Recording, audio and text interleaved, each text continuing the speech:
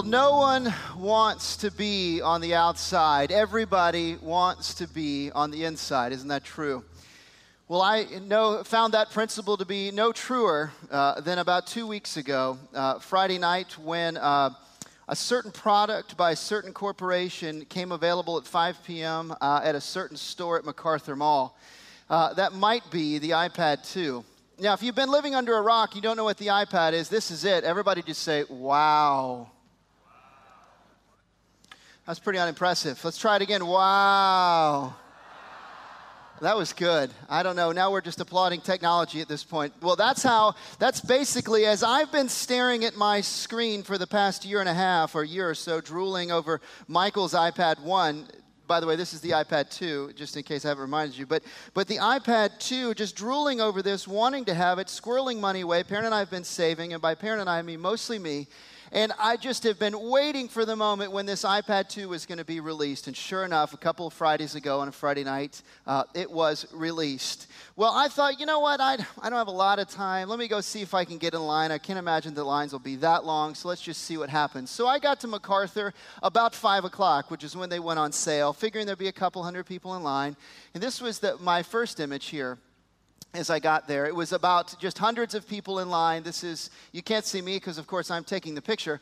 But it just winds on and on around and on around and on around again.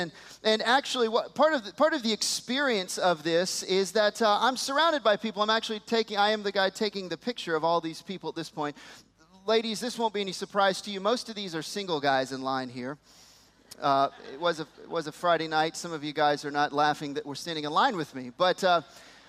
But I was happily married, happy to be in this line, and still am happily married. And here is this, just kind of looking. Now, you can't really see, but the guy in the striped shirt there, right around, and the guy next to him, the whole time that we were there, they were arguing over different bits of technology, things that only, computer geek guys like me will argue over. One of them was who invented, the text message, and how many text messages are sent each moment. In fact, the argument was, how many do you think? Do you think it's more than the people in China? Do you think it's more than the people of all of Asia? And it went back and forth. Guys, red in the face over this. And I thought, this is awesome because I am right at home. I wanted to know the answer. They never really decided. I think they decided on a gazillion text messages a day. But as the line kind of progressed on, I waited. This was about 3 hours here at this next picture.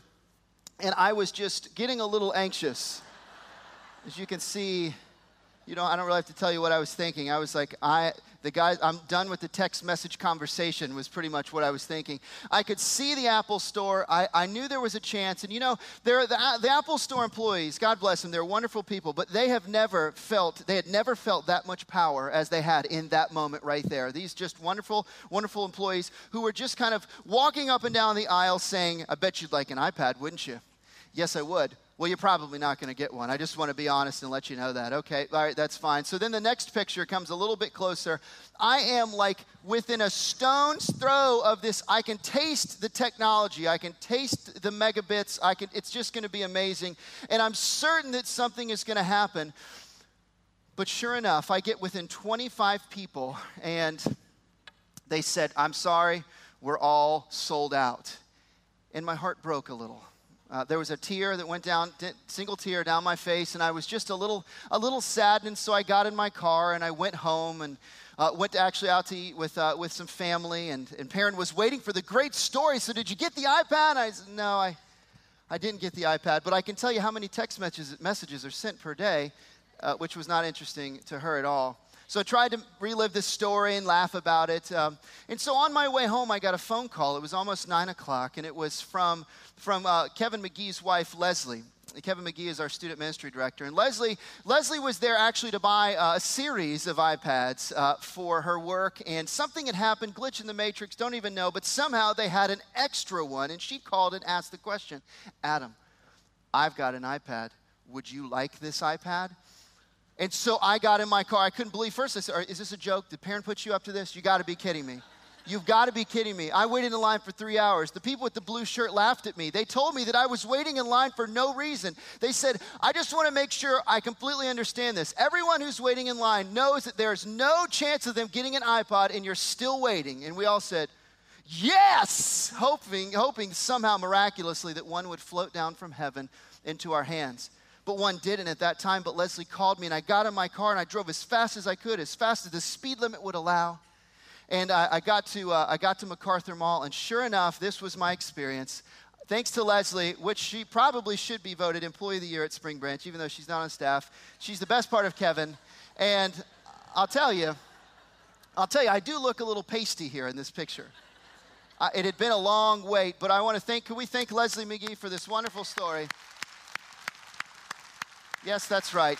We are applauding technology and the iPod. Well, or in the iPad, rather. But, and so there were people that walked past us in line that would say, so what are you waiting in line for? And I kind of got annoyed by the question, so I started saying, well, they're giving out free, iPods or free computers, as many as you can carry, and even suckered a couple of people to wait in line with me just to see. But the end of the story is that the next day I was eating lunch with a friend. And we were talking about how ridiculous, literally how ridiculous it was that I waited in line, that he waited in line for other things he's waited in line for, an iPhone or different things of that sort. And we kind of came down to this question, what is it that is so unique? And this was basically our answer. Is that this corporation is doing something that no one else in the technological field is doing.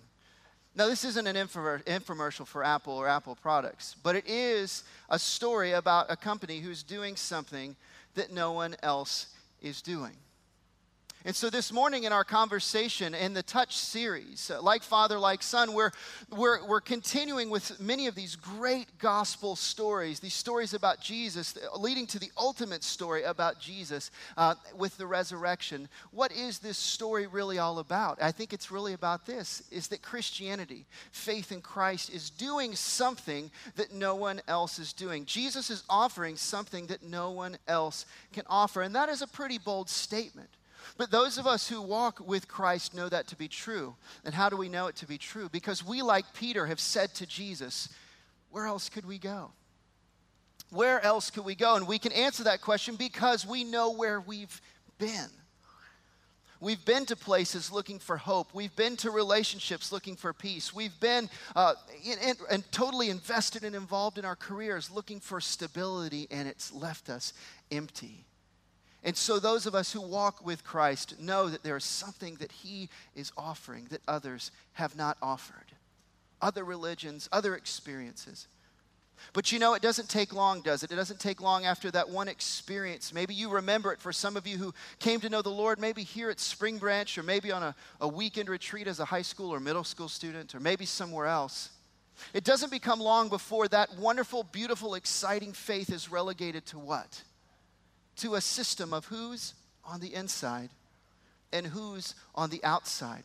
And so we focus on doctrine and dogma, and we write dissertations, and we go to seminary. Why? Because we want to better understand, but sometimes it unintentionally maybe, I believe it's often the case, it still becomes about who's on the inside and who's on the outside.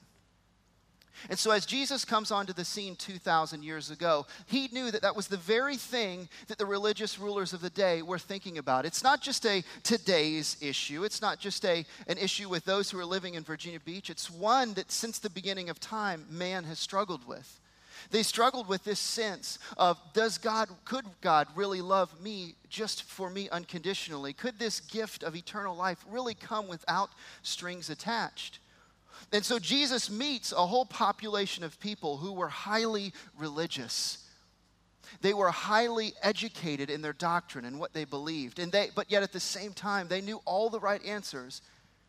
And they'd relegated their faith to who's on the inside and who is on the outside. And they were entirely missing the point. But so when Jesus in Matthew chapter 5, 6, and 7, when he gives this beautiful Sermon on the Mount as we call it today, when he says all of these things that appear to be very radical about blessed are the poor, blessed are the meek, blessed are the merciful, and he says, don't worry about your life or what you're going to wear, what you're going to eat. How much more do I care about the birds of the air and the lilies of the field? Seek first me and my kingdom, and all of these things will be added unto you. He said, if you want a solid foundation, don't build your house in the sand. Don't build your life on things that are going to crumble, but build them on a rock, a solid rock, and that is me. Build your life on that. But when people first heard it, they thought, this is radical, this is transformational, this is new stuff. But what Jesus was saying is that this is nothing new.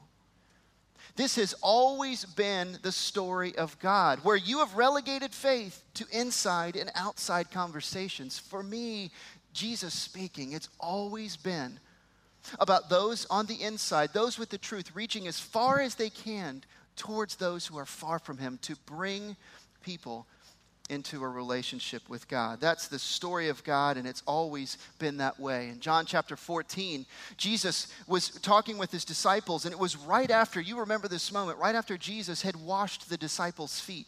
And the scriptures say that it says, John says that now he was about to show them the full extent of his love.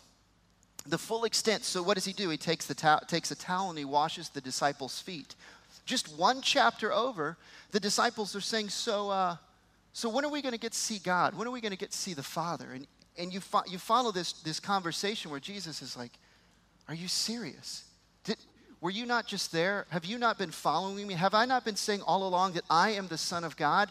And so he says, if you've seen me, you've seen the Father.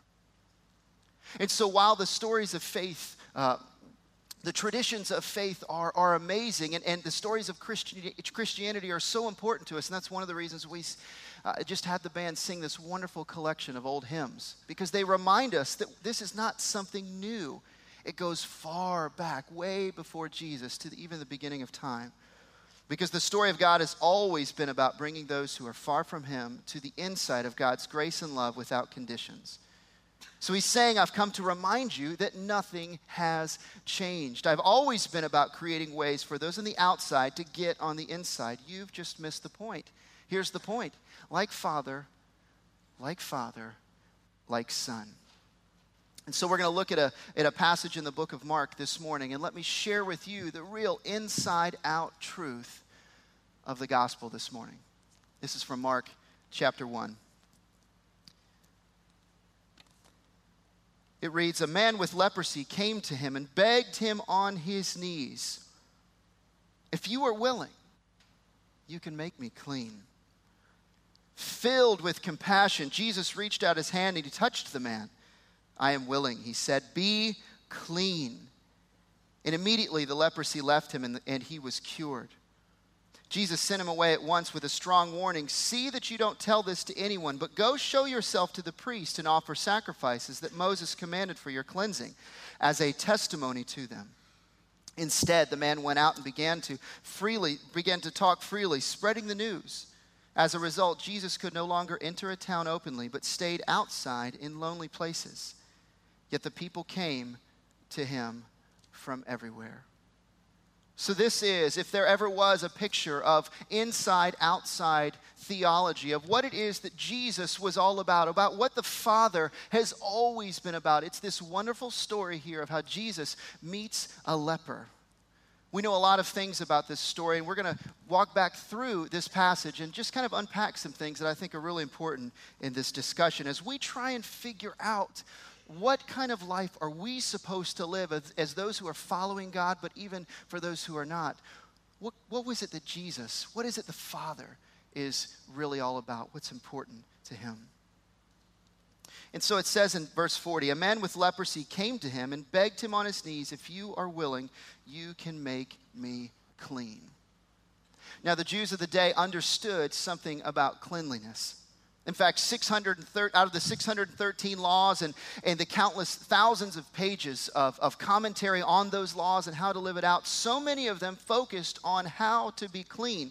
Because what did clean mean? If you were clean, it meant the difference between you being on the inside and you living on the outside. Cleanliness meant the difference between you being in community and outside of community. Cleanliness meant the difference between you experiencing a relationship with God and being able to worship in the temple at the time, and the difference of you not being able to do that at all and be entirely excluded.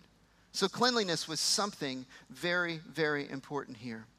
What else do we know here? It says here that the man was with leprosy. What do we know about leprosy? Well, we know it was a disease that probably took on many different forms. But in the book of Leviticus, chapter 13, it says, this is one of those laws, exactly how people of the day were supposed to deal with those with leprosy. And it says, this person with such an infectious disease must wear torn clothes. Let his hair be unkempt, cover the lower part of his face, and cry out, unclean, unclean. As long as he has the infection, he remains unclean. He must live alone. He must live on the outside of the camp. Do you know what it feels like? Have you ever felt alone? Maybe nobody said that you had to yell or shout out unclean. But is there that thing in the back of your mind that's even right now thinking, if only the person next to me knew my real story? Oh, I'd have to tear my clothes and do my hair all crazy and cover my mouth and shout unclean. We get what it feels like to be on the outside. We get what it feels like to feel moments of uncleanliness, and we get what it feels like to try and fix ourselves on our own. But what these lepers were, in a sense, is they were aliens in their own country. They were aliens. But what the religious had forgotten at that time is that the alien had always been a part of God's plan. God had a soft spot for those on the outside. He always has and he always will. If you go back to the book of Exodus, chapter 23, verse 9, it says, do not oppress an alien. You yourselves know how it feels to be aliens, because you were aliens in Egypt.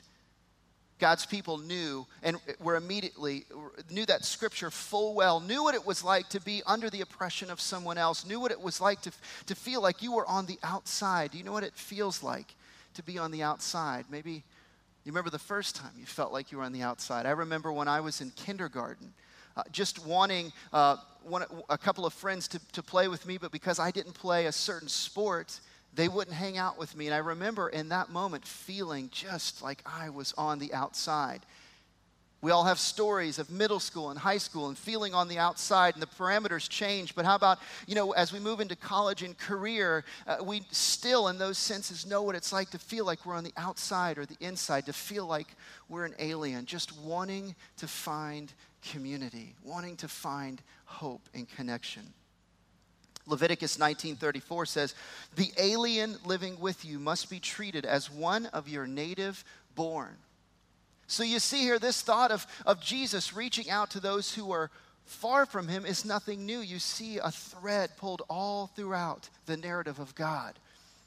Somebody who was native born had all of the rights and privileges that you had. It says, love him as yourself. How about you right now? Do you have aliens in your life that you're loving as yourself? Or do they know that you know that they're an alien? What's your responsibility to them? Love him as yourself, for you were aliens in Egypt. I am the Lord your God. It's like God's not going to let them forget that, is he? I don't know whether or not it was God's will or his intention for Israel to end up in Egypt in captivity, but I do know this for certain, that captivity would always become a part. It would remain a part of their story. Why? Because he wanted to remind them of what it was like to be on the outside. Not just so that they would be grateful, not just so they could say, boy, isn't it nice and cozy here on the inside, but why? So that they would pattern, so that they would practice, so that they would intentionally go and find people who were on the outside, so that people could find community in a relationship with God. Deuteronomy 16 says this, and rejoice before the Lord your God at the place he will choose as a dwelling for his name. You, your sons and daughters, your men servants and maidservants, the Levites in your town, and who? And the aliens, the fatherless and the widows living among you. God understood and has always understood what it meant to feel like and what it meant to be an alien. And he always was trying to create ways to bring those who were feeling like they were on the outside towards the inside. Well, it continues on in the story in verse 41. Filled with compassion, Jesus reached out his hand and he touched the man. I am willing, he said, be clean. And immediately the leprosy left him and he was cured. Well, we've talked about this word before, compassion. Henry Nouwen gives us this great definition, two Latin words from pati and cum, meaning to suffer with a great definition, but in the Greek, the word here is splangnitzomai. It's a great word. Write it down and share it at lunch and look impressive. Splangnitzomai. It means this. It means to yearn from the deepest part of your soul, to be so moved that you have to do something about it, to yearn. It even says to yearn in the bowels, like the bowels, the depths of you, to splangnitzomai. And so when Jesus stood before this leper who came to him and said, "Will you touch me, or will you heal me? Will you heal me? I know you can, but will you? Are you willing?" Jesus was moved with compassion, to yearn from deep within. That's, in a nutshell, the story of the gospel. If you are here this morning and you feel like you could not be farther from God than you've been in this moment, I want you to know this, that God, Jesus, splangnitzomais for you. He yearns for you, that you would not remain on the outside, but that you would be in a relationship with him. And that is your choice, and that's something you can do right in your seat, as Michael said a couple weeks ago, today. So the other question is, for those of you who are walking with God, where does your story intersect with this? Because you're responsible for being an agent of splangnitzomai as well. Where are you yearning? Where are you just hurting? Where is your holy discontent living for those who are living on the outside? I remember the very tangible time. I remember it vividly, the first time that I went to Nicaragua. And I remember visiting a refugee camp and standing on the edge of it, looking into what was just a giant canyon that was just a tremendous dump. And in that dump, in the midst of it, was just what looked like a square mile or more, were just thousands of people rummaging through the filth. And they weren't looking for Christmas presents. They weren't looking for necessarily clothes or shoes. They were looking for food. And as I realized that, my heart began to break, as I knew that I only had enough money in my pockets to feed the few kids right around here. And I was just so angry at God as I looked out and I saw this and I said, "God, how could this possibly be you?" And as I've reflected over the years on that incident, I believe that God's response is, "What are you going to do about it?" Splangnitzomai. To yearn from deep within, a yearning that comes from God himself. That's the feeling that Jesus had for this leper. But what does he do? He doesn't just leave it at that. The scripture says that Jesus reached out his hand and he touched the man. No big deal, right? It's just a touch. Just a hand on a shoulder. You put your hand on probably a couple people's shoulders today as you were walking in to the church. "Hey, how you doing? Good to see you." But you can't miss this, because this touch changed everything. Not just for this leper, but it changed for all the religious people who were standing around watching, waiting to catch Jesus in the act of doing something that would break the religious law. It changed the course of history forever, because in a touch, Jesus said, "I am willing to risk filth, I'm willing to risk dirtiness, I'm willing to risk persecution, even death." Because why? Because you are worth it, and I'm going to touch you because I want to show that religion, that faith in God is so much more than rules and right. It's so much more than inside and outside stuff. It's about compassion. It's about touch, and I'm going to touch you. And even though it's against the law, watch me.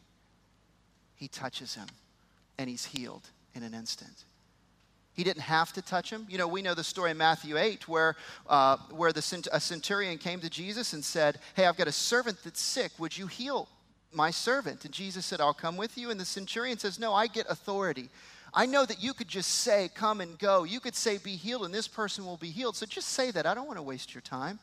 And Jesus said, "Wow, okay, I'll do that." And so he did. Jesus didn't have to touch. He doesn't have to touch us today. But that is the story of God. He wants to reach you in the midst of your alienness, in the midst of your leprosy, in the midst of your brokenness. He has that splangnitzomai for you. So the question is, what are we supposed to do with this now? What's this so what here? And I believe that Jesus really out of this passage gives us two brief thoughts. Two brief thoughts that I call Jesus from the inside out. And the first, very simply, is this: to keep the first things first. C.S. Lewis writes, you can't get the second things by putting them first. You can get the second things only by putting the first things first. It takes a brilliant guy like C.S. Lewis to make something so simple, so real, doesn't it? You can't get the second things by putting them first. You can get the second things only by putting the first things first. Let me give you an example. So Friday night, our family had just went out to dinner, and we were driving in the van, and Luke and Zoe, as they do, Luke 6, Zoe 3, sitting in the back seats. There's enough separation, hopefully, to keep them from swinging at each other unless they get the right tools or weapons. There's no contact. Well, Luke had found what was just an insignificant coloring book of Zoe's, and just started kind of leafing through it, but she saw that he had it, and that became in that moment what? The most important coloring book that ever existed. And so she just got all kinds of fussy. And yes, my kids get fussy from time to time. But at the end, just like yours. So she is just ready she's fit to be tied. She starts swinging at him. She's reaching over, pulling his shirt, trying to scratch at him, and just screaming and yelling. And Luke is just having a good old time reading a coloring book that he has no interest in really reading. So there's a pause in this story. There's a pause as Zoe kind of reflects for a moment as I see her little mind turning, and she looks down in the seat next to her, and what does she find? A transformer. But not just any transformer, Bumblebee transformer. In our house, now your house, Optimus Prime, may be the Mac Daddy of all transformers, but in our house, Bumblebee is it. We have Bumblebee everything. We've dressed up like Bumblebee for Halloween. We dress up like Bumblebee just for dinner time sometimes. That's just what we do. We love Bumblebee, and by we, of course, Luke is the champion of Bumblebee. So in this, Zoe takes the toy. She starts playing with it. Luke's looking at the coloring book, and Zoe starts singing. I love Bumblebee, I love Bumblebee, I love Bumblebee. And Luke goes, oh, Bumblebee, Bumblebee, Bumblebee. And she goes like this. And she says, and basically motioning for, I'll give you the transformer, but you give me the coloring book first. And so in an instant, there's an exchange, and Zoe's smiling, and Luke is still crying a little bit, and he's looking at his transformer that was just sitting next to him, and he's wondering what just happened, and Zoe is just very peaceful. And that's the story of most nights at our house. But what's the point of this is that Zoe had to get the first things first. The first thing she needed to do in order to get her toy was to get Luke to play with his. The second thing was for then her to be able to play with her toy. But what about for us? What about for us who are trying to reach people who are far from God, trying to really get the first things first right? What are we supposed to do? Well, Gabe Lyons wrote a book called Unchristian a few years ago, and it was really a story about how just the Christianity was unfolding. And he wrote a follow-up book called The Next Christians. And this was a little bit more positive, a little bit more upbeat, even though he says here the good news about the end of Christian America doesn't sound all that positive. It really was. But this is what he says our first thing has to be. He says the first thing Christians must do is to recover the real gospel of Jesus Christ. To relearn and fall in love again with that historic, beautiful, redemptive, faithful, demanding, reconciling, all-powerful, restorative, atoning, grace-abounding, soul-quenching, spiritually fulfilling good news of God's love. How easily we become distracted and sidetracked in debates and dogma and doctrine that are quite often matters of the second thing. Where has faith in Jesus Christ moved from the first thing to you to maybe the second thing? What is now in first place? Is it about the inside-outside conversation?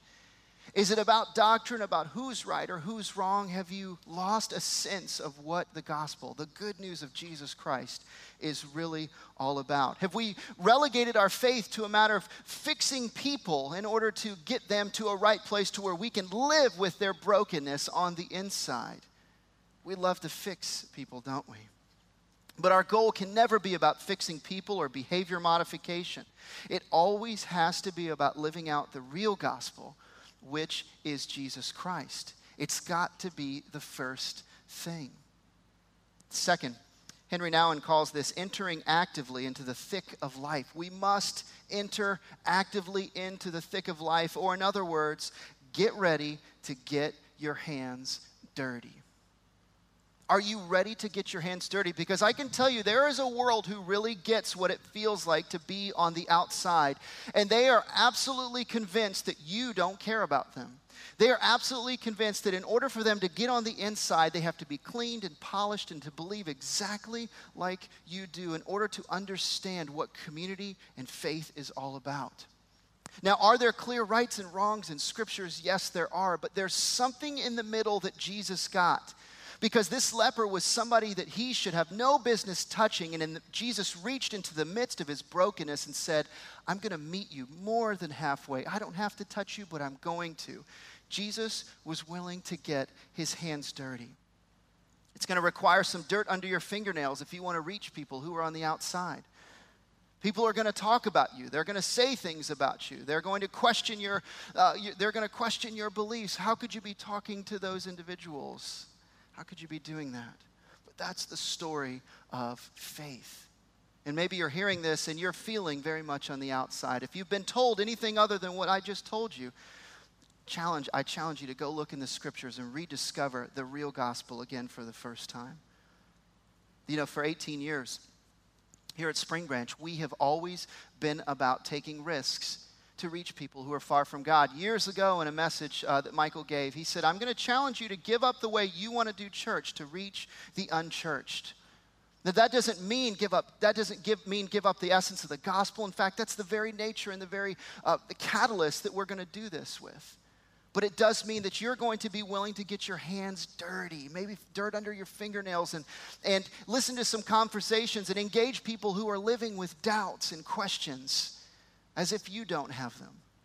But living with those people so that Jesus might transform them, because the scriptures are very clear that only the Holy Spirit transforms people. If you think you're fixing folks, I think you're mistaken. It's Jesus transforming them from the inside out. And that's what we've always been about here at Spring Branch. We take risks. We do things that other churches and other communities think, boy, that's crazy. We don't do it just for shock value. We do it because we get what's at stake when people move from the outside to the inside. And by being a part of this community, you're saying, I am willing to do that. And the question is, what does your week have to look like in order to start really living that real gospel? What needs to shift in your life for that to really happen? Imagine if you were to start to recapture the gospel as you move closer to this Easter season. See what it could do. How many lives could be changed for the sake of the kingdom? What could God do through your story? Well, a couple of weeks ago, I was at a men's breakfast, and I had the privilege of interviewing three wonderful guys that are part of our men's ministry.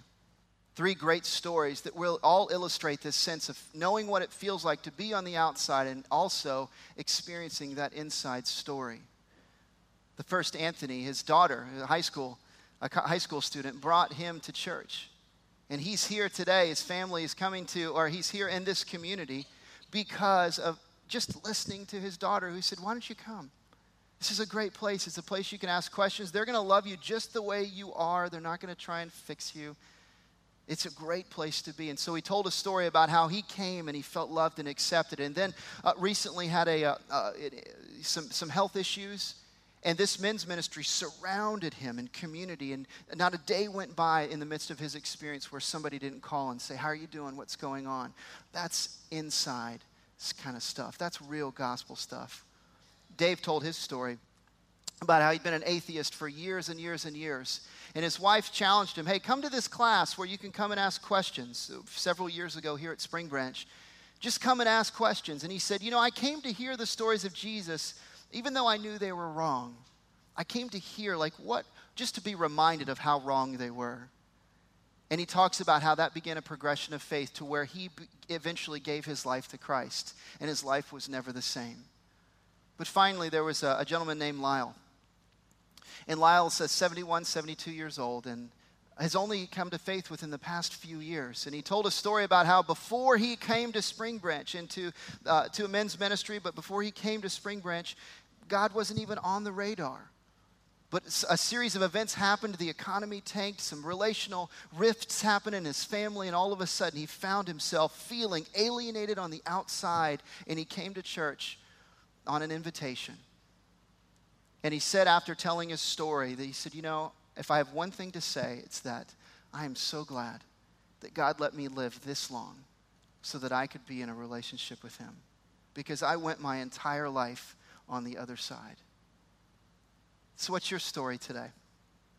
Are you feeling on the outside? Are you feeling like you're on the inside and maybe you've missed the point? Well, here is the good news. There is hope for all of us. And this is what I want to leave you with. This is it right here. The story of God has never been about keeping people on the outside. It has always been about having the guts to live in the in-between so that people might find their way home. Do you have the guts to live on the in-between? Get your fingers dirty? Do you have the guts to believe that Jesus is going to meet you there in the in-between? I can promise you, if you do, you won't be disappointed. Why? Because that's the story of God. It's always been that way, and it will always continue to be that way. Let's pray.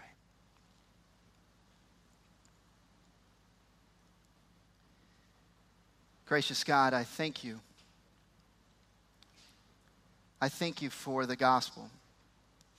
I thank you for the truth that comes through Jesus Christ, something that we could not attain or acquire or earn on our own. It's such a simple message and such a basic fact in Christianity, but it's so true. God, where I've missed it, I pray that you would just refine me again. Where my friends here have missed the point and made faith about rules and regulations, keeping people on the inside or outside, and have missed the very essence of relationship. God, I pray that they would be re-inspired and refined as well. God, would you do a new thing in our hearts as we move closer to the celebration of the resurrection this year? May this be an Easter season like never before. Would we be able to say, like never before, that we have overcome by the blood of the Lamb, not because of anything that we've done, we have overcome. God, we need that in our lives. Thank you for turning chaos into creation over and over. We pray all these things in Jesus' name. Amen. Good day and God bless.